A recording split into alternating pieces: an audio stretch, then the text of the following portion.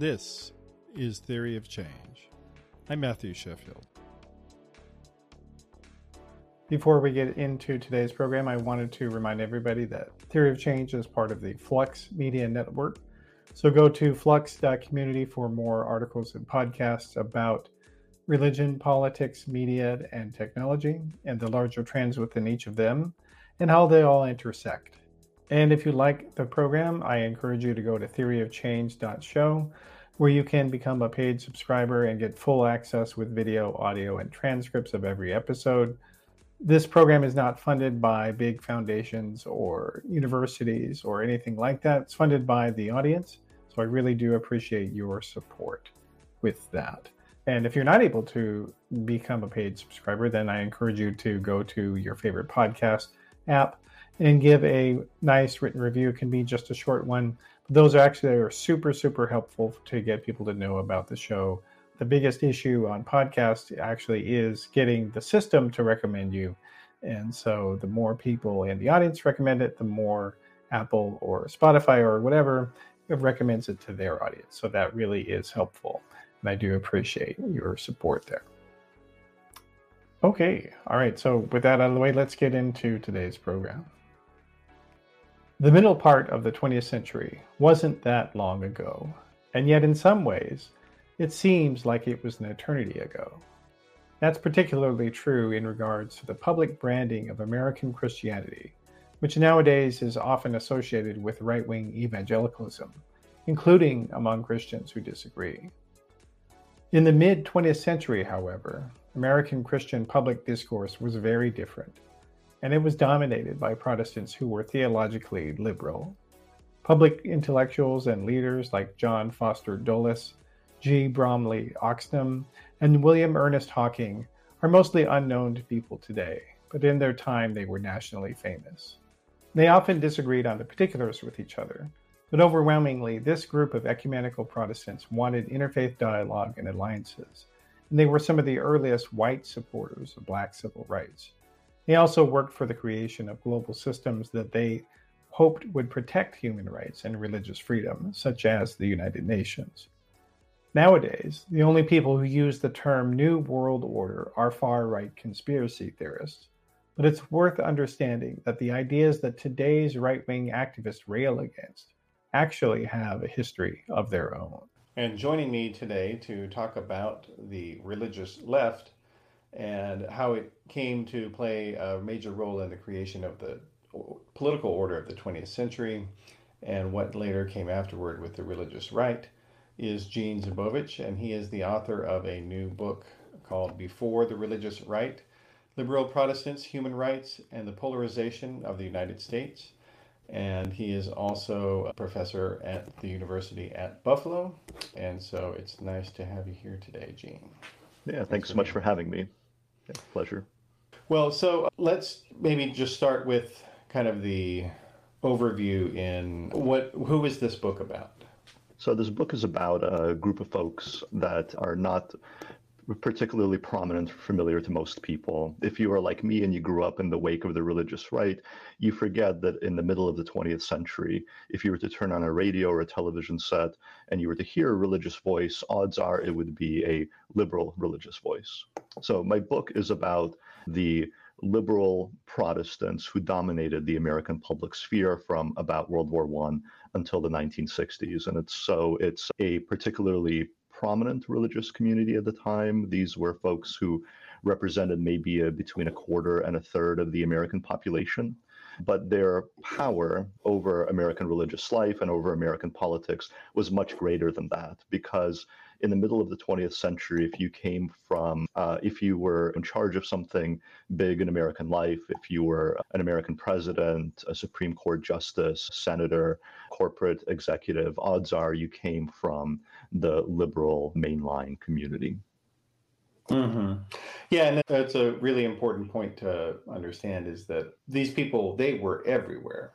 They were, in some of their cases, world famous, certainly nationally famous, and nowadays pretty much no one knows who they were. And it's really kind of a stunning thing to contemplate. So let's maybe talk about who specifically are some of your main figures in the book here. Yeah. It's hard to define any group with a religious group with specificity. For liberal Protestants, when we talk about Protestants today, we're talking about over 30,000 different denominations. Liberal Protestants were liberal theologically. They believed in the compatibility between science and religion. They believed in a kind of historical approach to the Bible. And they constituted themselves around the Federal Council of Churches nationally and the World Council of Churches internationally.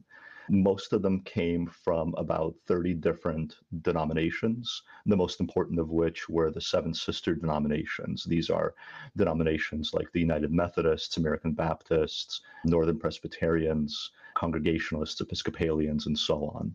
And so these were the major denominations from which people came from. But the book talks about people with kind of funny names: G. Bromley Oxnam, key Methodist leader, social gospeler, and a kind of world traveler; John Foster Dulles, the longtime kind of religious Presbyterian layman before he became Eisenhower's hawkish Secretary of State; Thelma Stevens, an underappreciated figure who was central to the civil rights movement. So my cast of characters in this book really revolve around the three political movements that I trace in the book, which is the efforts to diminish racism in the middle of the 20th century, to make the economy more fair and more just, and to get the United States to engage more internationally and to diminish colonialism and the nefarious actions of the American state overseas. So the folks that I discuss are kind of central to those three movements: race, the economy, and foreign relations. Yeah. And one figure that I noticed you did not mention, and maybe he's kind of more out earlier than your time frame, were the Bellamy brothers. Maybe if you could talk about who they were for people who don't know who they were. Sure, yeah. So Richard Bellamy is the author of Looking Backwards, a kind of utopian novel. Edward, I believe. Yeah. Sorry, yeah, excuse me. Yeah. Edward Bellamy was the author of Looking Backward, a kind of late 19th century utopian novel imagining Boston in the year 2000 and the kind of solutions to all the social urban unrest. These guys were social gospelers. It's kind of a complicated story, but they probably authored the Pledge of Allegiance, some version thereof, and they believed in a kind of strong state, kind of government intervention in order to better the world. You're right that my book kind of picks up at the end of World War I, and so their most kind of creative moments came in the late 19th and early 20th century. So that kind of progressive era, social gospel era spirit of ambition and reform that continues all the way into the 20th century. So that social gospel heritage of the Bellamys and many other folks who promoted that idea. What's new after World War I is that the social gospel heritage meets kind of Wilsonian internationalism. So what happens for people like G. Bromley Oxnam is they are influenced by the Bellamys, they're influenced by the social gospel, but they're also taking the social gospel internationally. They're traveling abroad to places like the United Kingdom, Germany, the Soviet Union, and they're transforming and reforming these inherited ideas and making them anew in the 1920s and 1930s. Mm-hmm. And it's important to kind of also think about in that framework is that they were, as you were saying, they were very internationally engaged, and they were responding to the scholarship trends like the documentary hypothesis and things like that that had been emerging in Europe. And you kind of talk about, to some degree, that they gradually became, I don't know what, maybe less theologically oriented, perhaps. Is that an accurate way of saying it? Yeah, I wouldn't say that in those exact terms. I think that there's a lot of theological substance to what liberal Protestants are doing. I think they get knocked for essentially not being orthodox enough. And the people who believe that are the kind of the religious enemies or religious rivals of liberal Protestants. So if you are an Orthodox Catholic or a conservative evangelical, what liberal Protestants are doing and saying theologically doesn't make any sense. It just sounds kind of secular. But they had strong, coherent belief systems that just look different from the kinds of theological systems that, say, evangelicals subscribe to. But it was important to them. What I would say is that professional theologians, that sort of like small sliver of folks who are in seminaries who are talking about Karl Barth and people like that. Those don't feature as prominently. What I found is that anybody but theologians became activists. So social ethicists, missionaries, denominational executives, these were the folks who were really on the front lines of the political initiatives of liberal Protestants in the mid 20th century. So I will say that sort of professional theologians who were not particularly central to the political story, but they did have clear theological commitments, and they followed through on them to try to make the world into the kind of place they thought they were commanded to create, right? They wanted to create the kingdom of God on earth, and they tried to do that. When I'm saying theological, they're less interested in sort of the controversies of doctrine or history and more thinking more about values. And sort of, we say we believe these things, so how do we put them into practice, kind of? They're concerned about lived theology. One of the innovations of liberal Protestantism is they start paying attention to the body as much as the spirit, right? They come to believe that taking care of people's bodies is a prerequisite to taking care of their souls. And so for them, making sure that people are fed and clothed and are thriving physically, economically, that's a necessary part of them thriving spiritually. So what you see is the work that they're doing, right? The political work, the activism, the social welfare stuff that they're doing, but there is a kind of deeper theological basis for that work that's maybe not as evident, maybe not as central. They're not as concerned about the nitty-gritty of theologically debates, but it's there nonetheless. Yeah.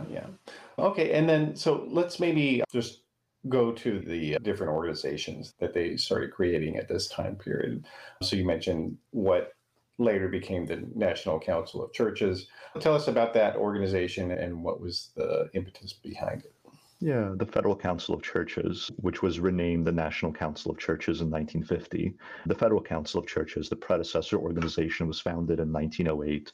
It was this kind of social gospel moment. It was a combination of kind of a think tank and a political action committee on behalf of mainline Protestant groups. So sometimes it's kind of described as a bulldozer. It kind of clears the way for denominations to engage socially and politically. So it came about in 1908 at this moment when there was a lot of enthusiasm for the social gospel and social reform and trying to make the lives of working class folks better. By World War I, it became really engaged in anti-racist initiatives as well in the wake of the race riots that took place during World War I. It became engaged on that issue as well. And it really was part of the ecumenical movement. That's kind of an old-fashioned word, but what ecumenical Protestants thought they were doing was bringing different denominations that had split apart over the course of history for various reasons. Northern Presbyterians and Southern Presbyterians, Northern Methodists and Southern Methodists, all these various kinds of German Reformed denominations. Liberal Protestants came to conclude that these were all kind of accidents of history and that Christianity demanded unity. And so this was a kind of theological commandment that they were trying to live out, is to bring Christians across denominational boundaries together. So that began with the Federal Council of Churches, but by the 1930s, they were working to create the World Council of Churches, which was doing the same thing on an international scale, bringing Protestants and Orthodox denominations. Catholics were kind of kept out until the 1960s. They brought together Protestant and Orthodox denominations across national and racial boundaries into some kind of world community and world communion. So that was the goal, was to unite Protestants and other kinds of Christians together, both nationally and internationally. And as they were doing so, they found that even though they had lots of theological disagreements, the one thing they could mostly agree on is social work, political action, right? It's the kind of activist stuff that really brought them together. Yeah. And I think it's important to note, and I do want to discuss the Catholic context as well. But, during that time period, the United States was overwhelmingly Protestant. I mean, people who live today and don't really have a knowledge of the religious history of that moment. I mean, it was, what was it, like 75% or something like that Protestant. Catholicism was obviously there as a minority, but there was nothing else. Like there were no Muslims, there were no nuns, as they're called now, non-religious people. America was overwhelmingly Protestant, and they really did kind of see what they were doing as almost like the fulfillment of the Protestant mission, that we fixed Christianity and now we're going to fix the world. Something like that, right? I think that's right. I should point out that in the United States, there were Muslims in what is now the United States before there were Protestants. And so there were lots of religious minorities present in the United States, Sure. but they weren't recognized in the way that maybe they are today. So even though there was lots of religious diversity, the key power figures in the United States in, say, the 19th and early 20th century really believed that the United States was essentially a Protestant nation. And okay, you have these kind of minor groups off to the side, the Catholics being the largest, Jews and maybe Muslims as well, maybe a couple of Buddhists here and there, but essentially the United Nations belongs to Protestants. The United States was founded without an established church, but as historians have pointed out, there was a kind of moral establishment, a Protestant moral establishment that kind of acted like an established church for much of the 19th and 20th century. And so, in a sense, our Constitution made the United States different from, say, European countries because of that lack of established church. In practice, Protestant denominations essentially ran the show in somewhat similar ways. And so you're absolutely right to point out the kind of exclusivity and sort of possession of the nation by Protestant elites. This is something today that we talk about. Christian nationalists want the United States to become conceived of as a kind of Christian or maybe Protestant nation. We had that in the past. We had that sort of moment where Jews and Catholics were kept out of positions of power, and there's a very ugly side to that history. Yeah, and even if it wasn't official, it was kind of unofficial. And again, the difference with today's Christian nationalists is that really they are Christian supremacists, and that they want to not just go back to the way things were, they want to make it far more discriminatory against people who disagree with them, and also more doctrinally to their liking, whereas before it was just kind of, it was sort of an ecumenical consensus, if you will, more than anything else. So, all right, so let's maybe, before we get into the relationship and the ideas of Catholics within this milieu, let's talk about the Soviet Revolution, because that did also play a role in kind of jump-starting international Christian politics to some degree. Would you agree with that? Absolutely right. Yeah. The Soviet Union is kind of a part of the way in which liberal politics were structured in the middle decades of the 20th century. What I was expecting when I began my research was to see the sort of Cold War anti-communist stuff from the very beginning. When I started researching before the religious right, I expected that when liberal Protestants thought about the Soviet Union in the 20s and 30s, that they were essentially going to come to the same conclusions as they did in the 1950s, which is the Soviet Union is evil. You know, it is the kind of the mirror opposite of what a Christian nation ought to be. But what I found is that as they traveled there in, say, 1926, there was this initiative by the wealthy socialist evangelist Sherwood Eddy, who took some of the youngest and brightest minds of ecumenical Protestantism and traveled with them across the world to India and to Western Europe, to China, and to the Soviet Union for the first time in 1926 on something called the American Seminar, where these young Protestant leaders who would kind of take the reins of power in the 1940s were chatting away with Stalin, right, and with Georgy Chicherin, the Soviet foreign minister.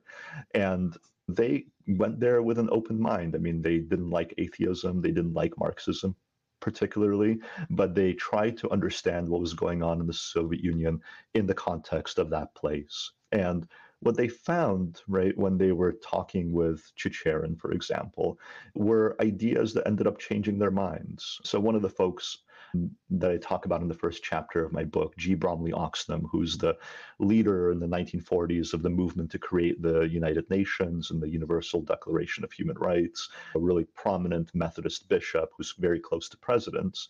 When he was traveling in the 1920s, he was really sympathetic to imperialism. He went to India, and he was in India during the Amritsar massacre, where the British put down a kind of rebellion against British colonial rule, and he was sympathetic to the British. He thought that the Indians were getting what they deserved. But when he traveled to the Soviet Union, he spent time reading up on the place and studying the place and trying to understand its history and its people. He came to the conclusion that the Soviet Union was essentially going to get rid of colonialism one day, and Protestants needed to abandon their commitment to supporting European imperialism and American imperialism. And so there is this kind of complicated, tangled history between liberal Protestants and the Soviet Union that I found really surprising. I had expected there just to be antagonism, but actually the Soviet Union was a site where Protestants kind of reconceived ideas about their own society and their own place in the world. Mm-hmm.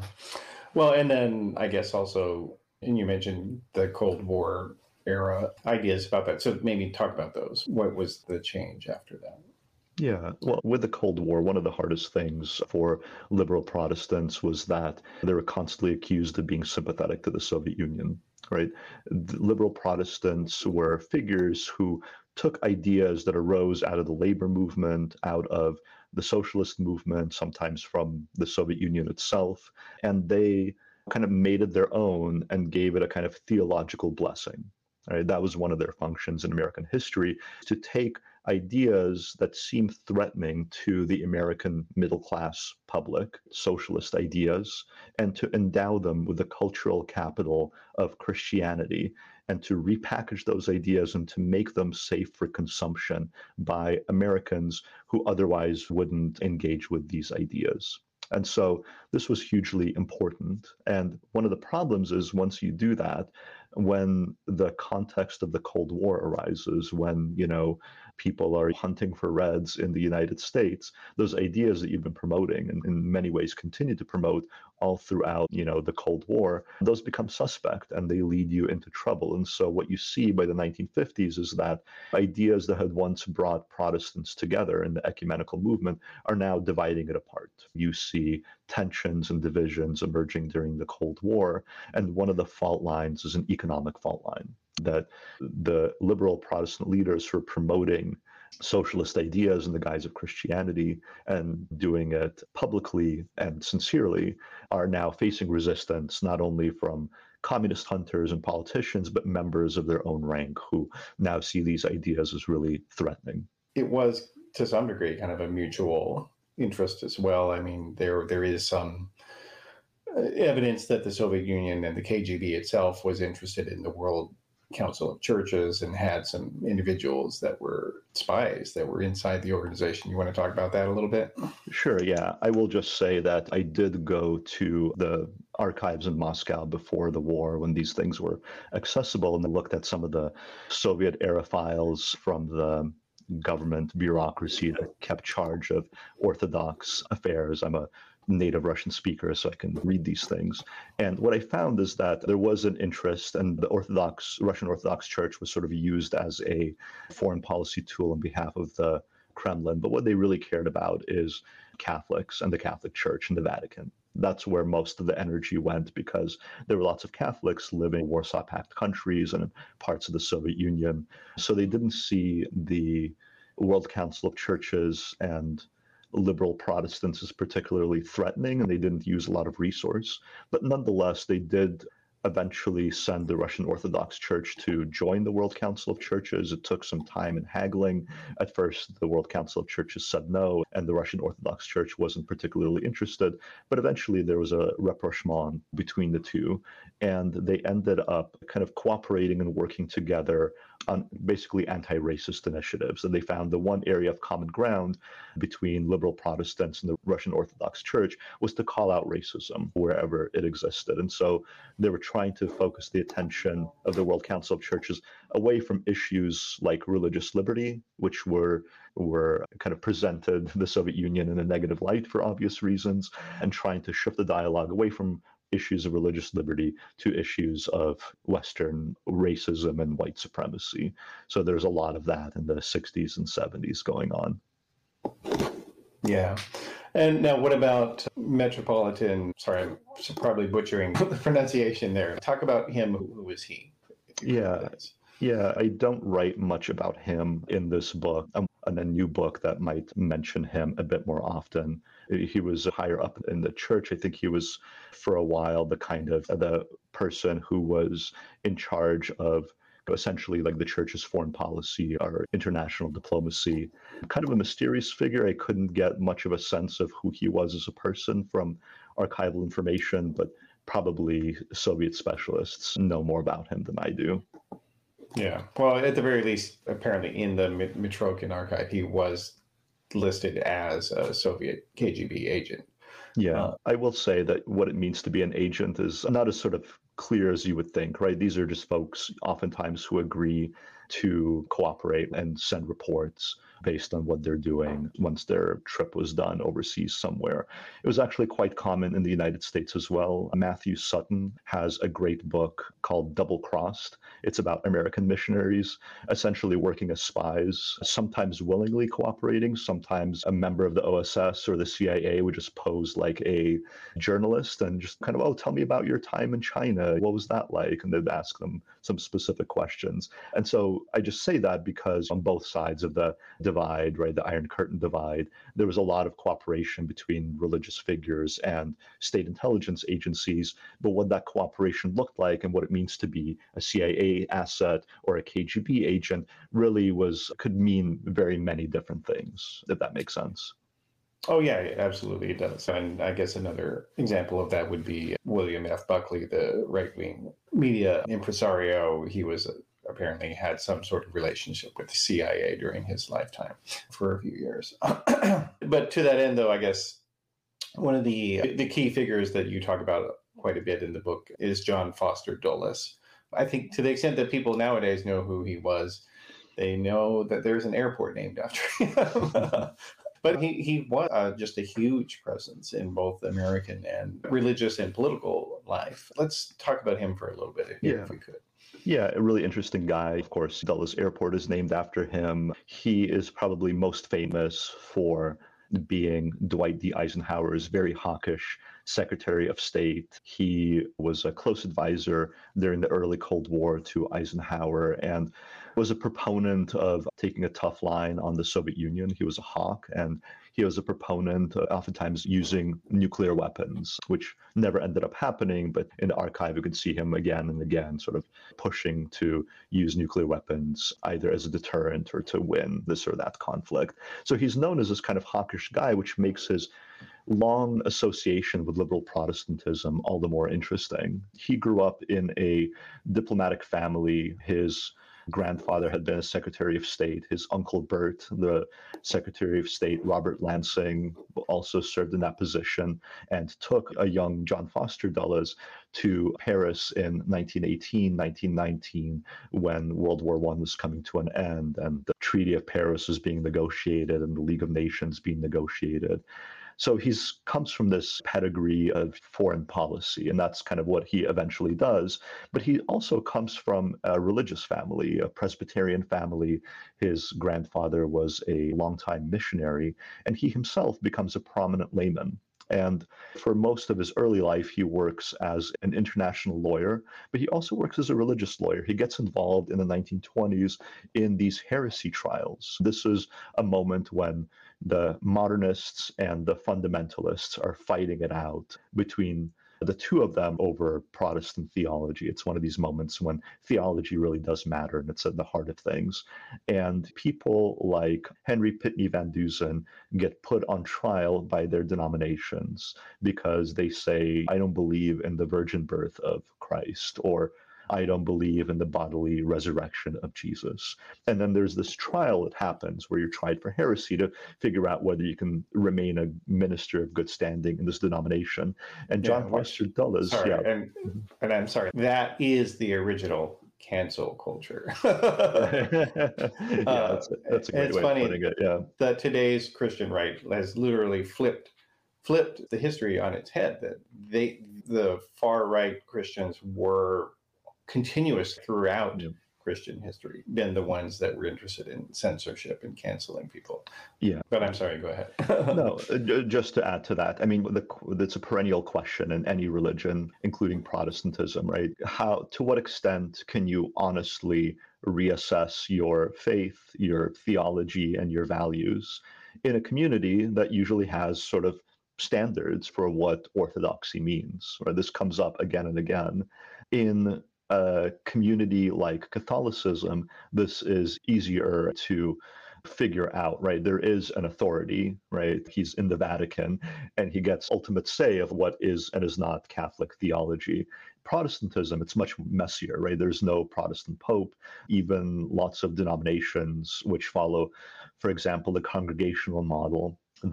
Each church essentially gets to decide what theological orthodoxy is for themselves. And so it gets really messy and tricky, right? And there's lots of innovation and change and flux in these communities that makes it a really interesting group to study. But Dulles is very much on the kind of liberal modernist side. He believes you can be a good Christian without having to believe in certain forms of miracles or certain kinds of doctrines that other people consider orthodoxy. And he's really good at getting these people off the hook. The people for whom he acts as a lawyer in these heresy trials mostly end up retaining their pulpits. And in this way, the modernists kind of win out over the fundamentalists who split off and create their own institutions that'll become really important later on in life. Dulles, after this kind of religious work, he's also an international lawyer, and he's thinking through the challenges of international order in the 1930s. He's attending the meetings of the League of Nations, the kind of precursor to the United Nations, which is falling apart in the late 1930s. And after one of these particularly contentious meetings where the League of Nations tries to stop the Italian invasion of Ethiopia but can't do anything about it, he goes to Oxford, England in 1937 from Geneva. And at Oxford, he sees many people from the same countries cooperating with one another. And this is the conference where the World Council of Churches is being created. And he thinks that there's something about Christianity that's especially good at binding people across national boundaries and promoting cooperation. And he thinks to himself, we need more of this in the right. We need religious values to be more prominent in international politics so that there is goodwill and brotherhood promoted. And he thinks that the World Council of Churches is going to do a much better job creating that unity than the League of Nations. And so he essentially gets really close to the churches, and all throughout the 1940s, prior to the election of Dwight Eisenhower, he's working with church groups, and he's working on essentially creating a kind of world government, the thing that becomes the United Nations. This is Dulles's main project all throughout the 1940s. Yeah.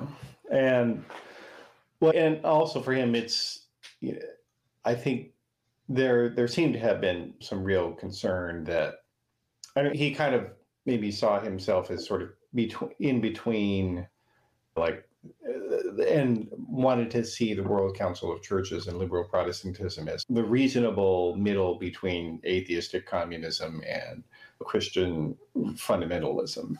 Would you say that's an accurate assessment? I think that's right. Yeah. I think lots of people believe this. What's distinct about John Foster Dulles is, from his point of view, there's really no difference between a liberal international order premised on Christian values and American values, right? There's no conflict between creating an international community and spreading American influence throughout the world. These two things are basically the same project for Dulles. So in the late 30s, 1940s, you could hear him saying, we need a world government that'll essentially be like the early history of the United States, when the states were sort of coming together slowly but surely, and eventually evolved into a kind of more serious government structure, right? He has that vision for the world. He wants like a proper world government. He says things like, we need a new deal for the world. And I think he's genuine. I never quite figured out Dulles, but I think he's really taking seriously the issue of war and conflict, and really believes that world government is the thing that the world needs. And once the Cold War comes, And once he figures out, oh, actually, right, this world government is going to involve the Soviet Union. It's going to involve lots of countries that don't want to promote American values. And once he sees there's actually quite a cleavage, right, between the spread of American wealth and power and ideas and, right, a kind of true world government, then he abandons the project and becomes much more of a nationalist. So that's kind of my read on him. This fascinating trajectory where he is really involved in kind of world government debates to becoming a kind of hawkish nationalistic figure in the Eisenhower administration. Yeah. Now, what about the idea, though, of sort of, I mean, so yeah, the idea of world fellowship or world government, I mean, obviously these are different things, but there was, and to go back to Edward Bellamy, for him, the key kind of the main reason in his book, looking backward, of why Americans created this sort of socialist utopia was that for him that they were making the world ready for Jesus to come back to. That's why they were doing that. And how much is this sort of eschatological thinking animating liberal Protestantism? And not everybody had it, but some of them did, right? Yeah, that's right. Yeah. So there are two ways of looking at, I mean, broadly speaking, two ways of looking at eschatology. And historians often make the distinctions between premillennialism and postmillennialism. Premillennialism is the idea that, just really, really roughly speaking, that the world is going to become a much worse place before the return of Christ. And so if you hold the premillennialist view, like many fundamentalists and evangelicals did in the 20th century, then, you're not going to invest quite as much in institution building because all of that's going to fall apart, right, in the tribulations and during the rapture. Most liberal Protestants also had an eschatological view, but they believed that essentially in the post-millennialist view that the way in which the second coming is going to be accomplished is that piece by piece, the kingdom of God on earth is going to be built, right? So the kind of trials and tribulations were a thing of the past, right? That you could slowly but surely, right, make the world an increasingly Christian place, right? An increased place where harmony, peace, and justice thrive. And after that happens, then Jesus returns, right? And it's a view of eschatology that is much more amenable to social welfare and racial justice and international engagement. In the post-millennial view, those things seem much more important. Mm-hmm. Well, and so, I mean, so how much was that animating some of these key figures that we're talking about here? Hugely. Yeah. The idea of the kingdom of God is all throughout Protestant literature, back in the social gospel, and all throughout the middle decades of the 20th century, right? The context in which they're doing all the very kind of specific things that I talk about, if they're in a picketing as part of the civil rights movement, if they're lobbying to get this law changed so that farmers can get social insurance or something like that. They're doing that within a broader theological context. And those two things are the main two things of that theological context are building the kingdom of God on earth and, right, the ecumenical movement, bringing Christians across the world together into unity, right? Those two things were part and parcel, right, of the same sort of movement to make the world better, right, in order to bring about the second coming, essentially. Mm-hmm. And yet it was, in their political rhetoric, not something that they really did talk about too much. It was something that they kind of said amongst themselves. Is that accurate, would you say? Yeah, I think so. There was an internal rhetoric, right, meant to, fellow believers. So if you look at like the Methodist press and what they're talking about, this stuff would be all over it. But ecumenical Protestants also recognized that they lived in a country and in a world where there were lots of Protestant denominations that didn't believe the same thing. They were early cooperators with Jews and Catholics. And so they recognized that there were lots of Americans who weren't Christians, who weren't or Protestants. And they recognized that in the broader world, there were officially atheistic countries. There were predominantly Muslim and Hindu and Buddhist countries. There were lots of different types of people in the world. It was a very diverse world. And so the justifications, right? Maybe the motivation for the work that they were doing came from their own specific theological belief. But in a diverse world, right, you need to justify your actions beyond your own community. And when speaking to broader communities, they found that they could talk about the same ideas, right, in a way that would appeal to people beyond their own specific Protestant denominations. And so one of the languages that they started using was the language of human rights, which for them felt like it was saying much of the same stuff as the Bible was saying, as their own religious traditions were saying, but in a way that wasn't overtly couched in specifically Protestant values. And so they came to believe that the language of human rights was one way of building a more Christian world without making it explicitly Christian, right? Inviting Jews and Catholics and Muslims and even atheists to take part in building the kingdom of God on earth, even if these other groups would do it for their own reasons, right? That didn't necessarily come from Protestant theological commitments. So that's one of the reasons why I highlight the language of human rights in my book, is that, I think essentially it's a translation of Protestant theology for a broader, more cosmopolitan, more diverse world. Yeah, and I guess, well, two things real quick.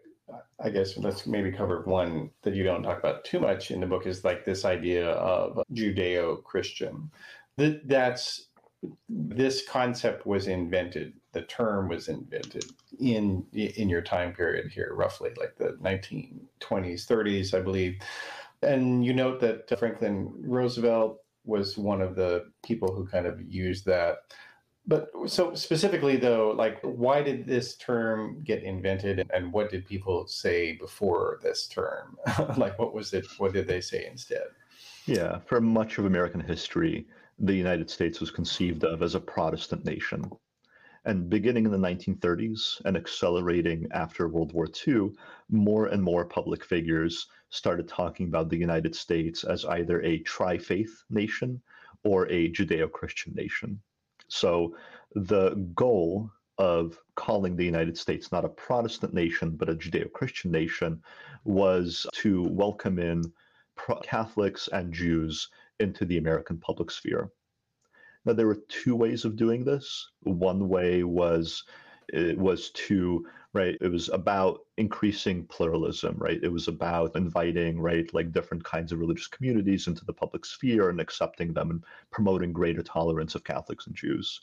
So there was a kind of more liberal version of Judeo-Christianity. But there were other folks who believed that the focus of Judeo-Christianity would be to find only really religious Catholics and only really religious Jews in order to create a kind of tri-faith alliance to combat atheism, right?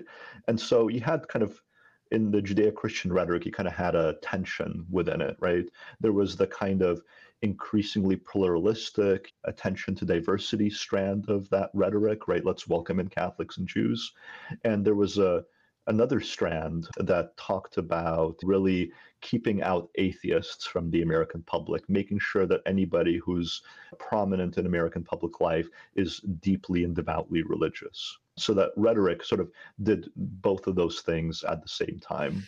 And the United States, just to kind of conclude the story, started abandoning this rhetoric in the 1960s when it became kind of solely the province of the religious right. So lots of folks on the left thought, okay, the Judeo-Christian moment served its purpose. It welcomed in Catholics and Jews. But now, right, we have all these people coming from Asia and Africa. Many of them are non-Christians, right? They're Buddhists and Muslims, and the world is a very diverse place. And lots of people actually don't believe anything at all. So we need new ways of discussing the American nation that's less religiously specific. And that's when the religious right really grabs onto the rhetoric of the Judeo-Christian nation. And that's why today you only hear about Judeo-Christianity coming out of the Republican Party and not the Democratic Party. Yeah. And it is notable also, though, that I think within the sort of the historiography of religion, Judeo-Christian never really caught on as a term because it's largely inaccurate in terms of like specific doctrines. Like Christianity and Judaism have extremely different interpretations of many of the key stories in the Hebrew Bible. And so to say that, I mean, in some sense, like some limited sense, like in other words, that they have the same text that they both claim to believe in, that's true that exists. But in terms of political history of these two religions, they're really not related to each other. And Judaism has no influence on Christianity after the establishment of Christianity. Not really. I mean, would you agree with that? Yeah, I think that's more or less right. I mean, for Jews were one of the, along with liberal Protestants, were one of the communities that was really forceful about this rhetoric, and it served a purpose for them in the 1930s and 1940s when anti-Semitism was unimaginably popular in the United States. It was common, it was widespread. People talked about it openly and in public. Franklin Roosevelt essentially said that we're a Protestant nation and Jews and Catholics are here under sufferance. And he said this at an event where there were Jews and Catholics in the room. So people were openly anti-Semitic and weren't particularly shy about expressing these sentiments. And so it was Judeo-Christianity was a strategic move, right, that made sense for Jews and certain kinds of liberal Protestants in the 30s and 40s. But by the 1960s, when pluralism was sort of more in the air, more rooted, more established, Holocaust memory started rising up, then, okay, the differences between these religious communities and the theological distinctions became more prominent once, right, the feeling that anti-Semitism is going to make a huge comeback kind of seemed more remote. That's when in the 60s, right, you got to have more of this theological parsing that was happening. Yeah. All right. Well, so we've talked about Catholics in this conversation a bit here, but let's maybe focus on them directly. So I think to a large degree, and you talk about it, that Catholicism had its own tradition of international order, and it had many centuries of doctrine about the relationship between church and state. And so to some degree, the people who were doing this, creating liberal Protestantism, they were doing it as a way, in some sense, maybe to create something that is a mirror to what the Catholic tradition was. But the Catholic tradition also, up until the Vatican II reforms, was very skeptical of democracy and skeptical of separation of church and state.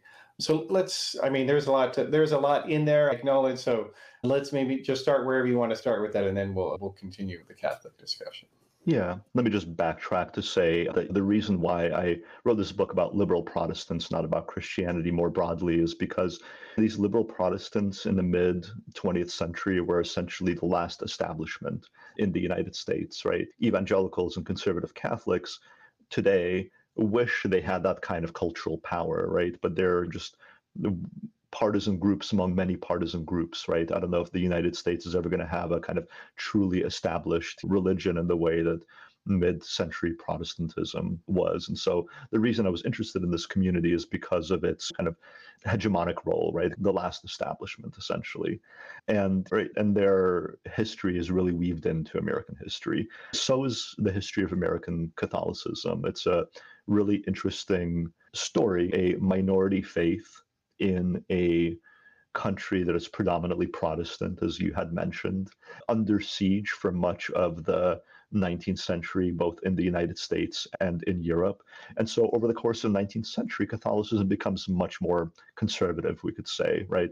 Much more anti-Republican, anti-liberal, more focused on cementing the power and authority of the Vatican, because in Europe, right, ever since the French Revolution, the Catholic Church is sort of losing power and influence on the European continent. And the Vatican looks at the United States with a lot of skepticism. All this stuff about pluralism, individualism, mobility, right? These are values that look from the perspective of the 19th century Vatican's point of view as antithetical to Catholicism. And so they essentially condemn what they view as quote unquote Americanism, all these kind of liberal values that are being promoted in the United States. But that's not to say that Catholics, right, are just following along the lines of the Vatican. There are lots of folks in the United States, both clergy and especially in the laity, who essentially acculturate to American political norms and start thinking of themselves as essentially both good Americans and good Catholics, and they don't see a conflict between the two. But on the whole, the Vatican's line essentially is the predominant one until the reforms of Vatican II in the 1960s. And so for much of the period that I discuss in my book, Catholics essentially position themselves as a kind of conservative alternative and a set of institutions that are alternative to the kind of mainstream liberal Protestant project. Yeah, and this is definitely beyond the scope of your book, but like the Catholic Church's response to the Adolf Hitler regime kind of does, I think, well, let's maybe talk about that a little bit in sort of the aftermath of that. Yeah, it's an extremely controversial and complicated and nuanced subject. We're getting more and more information about it now that the Vatican archives from this era are opened, and so there's much more nuanced takes on what Pius XII was trying to achieve. And there's a lot of debate among historians, and I'm not an expert on this stuff, so I'll leave it to them to sort it out. But what you could see from the American vantage point is that the vast majority of American Catholics, to take another example, Catholic institutions, I should say, when they were looking at the Civil War in Spain and the ascendancy of Franco during the Spanish Civil War in the late 1930s, almost every single one came down on the side of Franco. And so Catholic institutions, were not afraid to side with fascist or proto-fascist forces in Europe in the 1930s. I think the only kind of magazine that didn't take Franco's side is Commonweal magazine, which is sort of today known as a kind of like liberal journal. They had a debate about it. They weren't sure kind of which side they wanted to take, but I think every other Catholic publication in the 30s took Franco's side. And so, this was a community whose elites, whose clergy were had a very complicated and distant relationship from liberalism, these were not promoters of liberal values. They had kind of their own project that they were promoting, which wasn't fascist, I should say that clearly, but could sort of sway between liberalism and fascism as sort of the winds turned, essentially.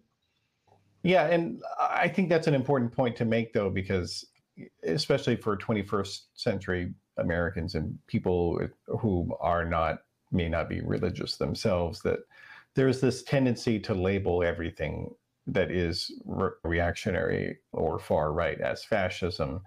And there may be some commonalities with that, with the historic term, things that were called fascism. But the reality is that these are ideas that are a lot older than Benito Mussolini and Franco and Hitler. And so you have to understand that if you're going to try to counter it, I believe. There's a certain kind of conservatism, by which I don't mean like libertarian economics, or like William F. Buckley or Ronald Reagan. I mean like a rootedness in tradition that Catholic institutions are really good at promoting. Evangelicals are not particularly good at this, partly because I think they've really imbibed the spirit of American individualism and freedom and libertarian economics. But Catholics are really good institution builders, and their elites are really good at kind of reproducing, like a really rooted conservatism. And so in some way, I think that the history of Catholic institution in the United States, one of the most important roles that they serve is being a kind of bastion of conservatism, one that oftentimes is not favored or one that doesn't have a lot of sympathy from the laity. Most Catholic churchgoers in the United States today are to the left on many issues when compared to, say, the Catholic Bishops' Council or something like that. So I should make it clear that I'm not talking about all Catholics, But there's a way in which, Catholic institutions and Catholic elites create the institutional setting that can kind of reproduce generation upon generation of conservative values in the kind of Burkean sense of conservatism in a way that other religious groups are not particularly good at doing. Yeah. Well, and actually to that end, the this liberal Protestant establishment that we're talking about here, it also failed to reproduce. And we've talked about how that they, in the political sense, they were able to create things that lived after they themselves, like Dulles and these other people, Truman and FDR, I think you could say, were in this group, that they were able to create international and national institutions that outlived them. But in terms of their theological influence or their congregational influence, it just drastically declined since then. And let's talk about why you believe that happened and some of the key moments for that. Yeah. So when you say they failed to reproduce themselves, I mean, I think you're right in a certain sense, but we have to ask. I mean, yeah, they're still there, obviously. So Yeah. it's just that their dominance has not been preserved religiously. Yeah. Yeah. So, yeah, part of the kind of reproduction of what question, right, has to do with, right, like part of my objection to that would be, oh, well, they still constitute 13% of the American population. They're still really important and, right, producing presidents or near presidents, Hillary Clinton, Barack Obama come out of this tradition. Groups like the UCC, the United Church of Christ is really important in the Black Lives Matter movement. And I can give sort of examples of the ways in which they are prominent. But the other way I think in the liberal Protestants continue to be prominent in the United States is not through their churches and demographics, but through the values they promote. The language of human rights is still here with us, even though the community that helped promote this language has shrunk quite a bit. And so I do think that they're better at reproducing their values, ideas, and politics, right, and worse at reproducing their institutions and churches. Liberal ecumenical Protestants were at their height in the 1950s and 1960s, and they got involved in a number of politically controversial movements. We talked about the Cold War and and the ways in which the Cold War kind of made the kind of left-leaning folks in this community kind of come under attack. That was sort of one example of this. They were closely aligned with the civil rights movement, which, again, especially within their own community, was very unpopular. They took a stand early on against the Vietnam War, right? And as they were doing all this stuff, taking clear stances on politically controversial issues that put them out of touch with the vast majority of churchgoers, right? There were consequences to this. On the one hand, right, there were lots of young people in these liberal Protestant churches who took these ideas seriously, right? Anti-war activism, anti-poverty activism, anti-racist activism, and they started practicing these things. And what they oftentimes found is that they could express those ideas and those values better in non-religious institutions compared with their home churches, right? And so one of the things that starts happening in the 1960s is that young folks start leaving liberal ecumenical churches. Some of them return, but many don't, right? Many choose to live out their theological values in contexts outside of the church, right? Outside of the community in which they grew up. So that's one thing that starts happening. The other thing is you get this kind of rebellion of the laity. Conservatives who are continuing to attend these churches start withholding funds and donations, leading to kind of financial crises. They're the ones that stick around as the young people are leaving. And so liberal mainline churches in some ways kind of become more conservative after the 60s as they start shrinking. They start shrinking and aging, but the majority of mainline, quote unquote, denominations in the most recent elections, I think the majority of them voted for Donald Trump, not Joe Biden, even though the leadership of these communities is kind of in the Democratic camp for the most part. So essentially, right, the dynamics set forth by the political commitments that liberal ecumenical Protestants make in the mid-20th century, on the one hand, promote these values beyond the church community while also leading to the shrinking and aging of their denominations. So it's a complicated legacy, right? And how you feel about this legacy really has to do with what you think is more important, right? Is the more important legacy that these churches are shrinking, that fewer and fewer people are remaining committed Christians? Is that the important thing? Are you bothered by the fact that many of these folks are becoming nuns, Nones, not nuns, people who don't affiliate with any religious tradition? Is that the most important legacy, or is the more important legacy the kind of promotion, social justice and liberal values in the public sphere, in the human rights movement, in the anti-racist movements, in the laws and regulations that help poor folks? If that's where you think the real commitment of Christianity lies, then you're likely to take a more positive view, right? So it's really a perspectival question, right? Like, which of these two things do you think is of greater value? What do you find more important? Yeah.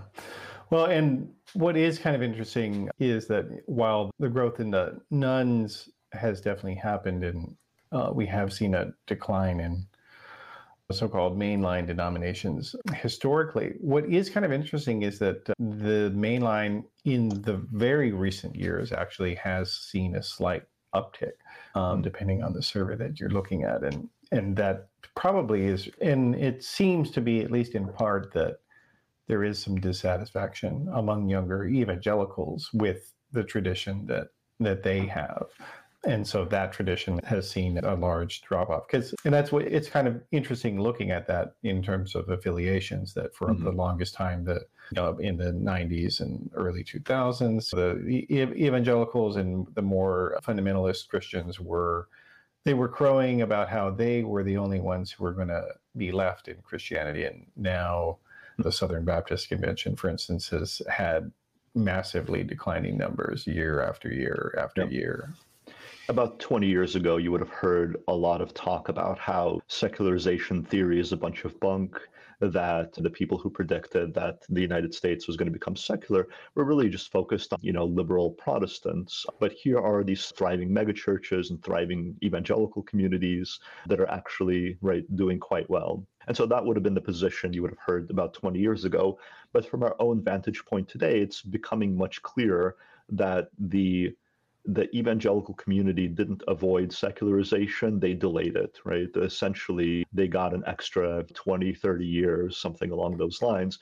But groups like the Southern Baptists and others are experiencing what the mainline experienced beginning in the 1960s. It was just delayed.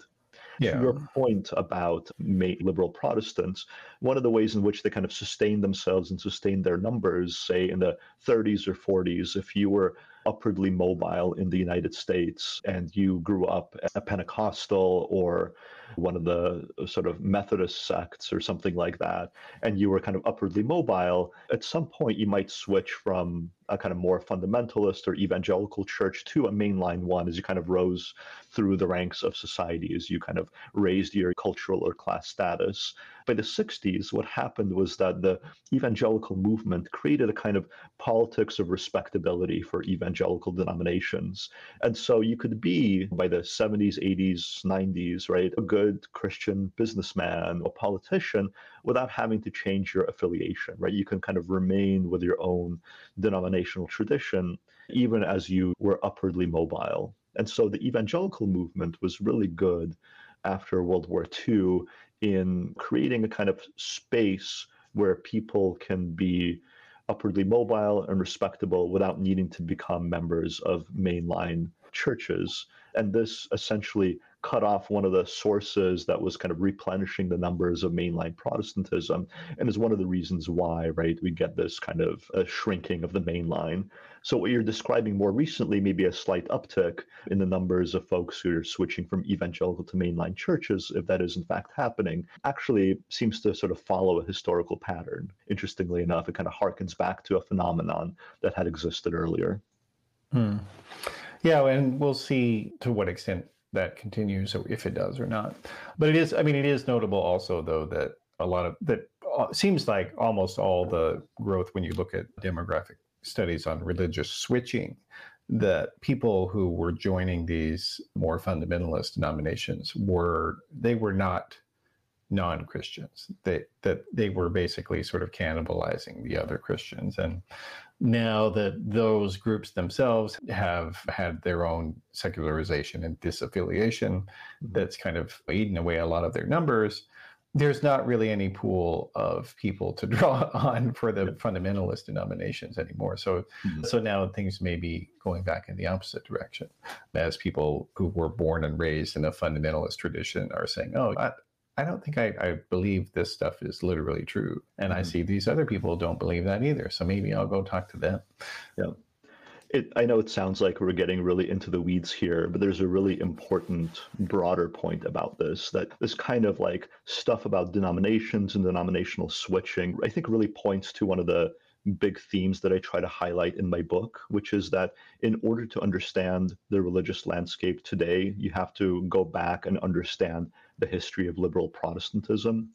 And I think that's because a lot of the rise of the Christian right and evangelicalism happens in the context of their rivalry with the religious left. It's essentially an intramural religious rivalry, right? By the 70s, evangelicals are essentially saying we're out to combat atheism and secularism, we're rebelling against the secular state.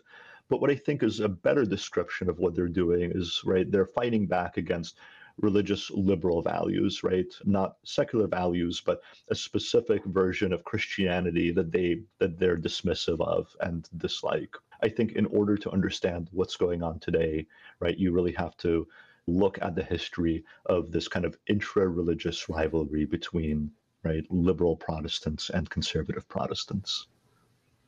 Oh, yes, absolutely. And I guess maybe let's do, this has been a great conversation, but let's maybe end. You talk about, as part of sort of the difficulties that the liberal Protestant establishment had in sort of perpetuating itself from a sectarian standpoint. You talk quite a bit about this idea of a clergy-laity gap as something that began to grow larger and larger over time. What did you mean by it, just so we can talk about that?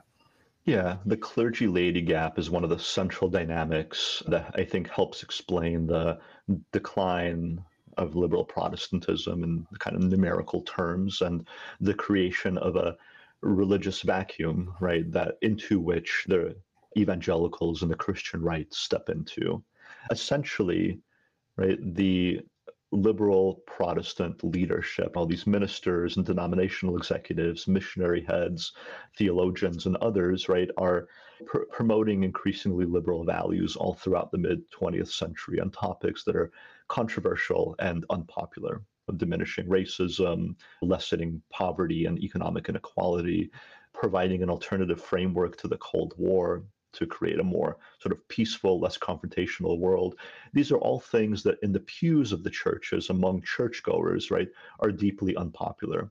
And what you have emerging over time, and I think this has a really long history, but in the middle of the 20th century, especially by the Cold War, you really see the clergy-laity gap develop into a chasm, right? That the ministers and the people in the pews really don't agree politically, right? And so what happens is that you get this sort of divide, right, between the liberal clergy and the more conservative church-going public that I think is at the heart, right, of the story of the decline of the main line and the ascendancy of more conservative religious values, right? The liberal Protestant ministers, and especially the national leadership, are asking people in small towns and villages and big cities across the country, right, to really reckon with human rights, anti-racism, anti-war protesting, things like that. And churchgoers just don't want to hear it, right? They're deeply resistant to it. And it's this kind of fracturing, right, of this community that essentially undermines the leadership and allows for evangelicals to kind of step in to say, our values are more in line with yours to the laity, right? Our version of Christianity, the kind of Billy Graham version of Christianity that doesn't really ask you to change your mind or your values, right, about the world. It's essentially a version of Christianity that is telling you that what you grew up with is good enough, right? What you believe is what the Bible says, right? The Bible is not telling you to go protest the Vietnam War. It's telling you actually the opposite. It's telling you what you already think about the Vietnam War, just to take one example. And so, right, the clergy-laity gap is, I think, a central dynamic to the decline of liberal Protestantism and the ascendancy of evangelical religion in the United States. Mm-hmm. All right. Yeah. Well, there's so many other things we could talk about here today, but I don't want to make the conversation too long here for the audience. But yeah, it's been a great discussion. Let me just put up the book on the screen again. So we've been talking today with Gene Zubovich. He is the author of Before the Religious Right, Liberal Protestants, Human Rights, and the Polarization of the United States. It's definitely worth checking out. I recommend everybody do that. And then, of course, you are on Twitter as well. And that is, I'll have to spell it for the listeners since you've got your fine Russian name there. So Gene, Gene, Zubovich. Been a pleasure talking with you today. Thanks so much. It's been lots of fun. All right, so that's it for this program. Thanks for watching, listening, or reading.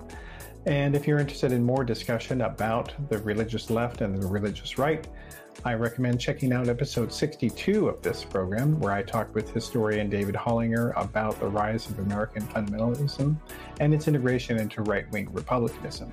And as always, if you like what we're doing here, you can go to theoryofchange.show, where you can get full access to every single episode with video, audio, and transcript. And I do appreciate everybody who is a subscriber of the show. Thank you very much for your support. I'll see you next time.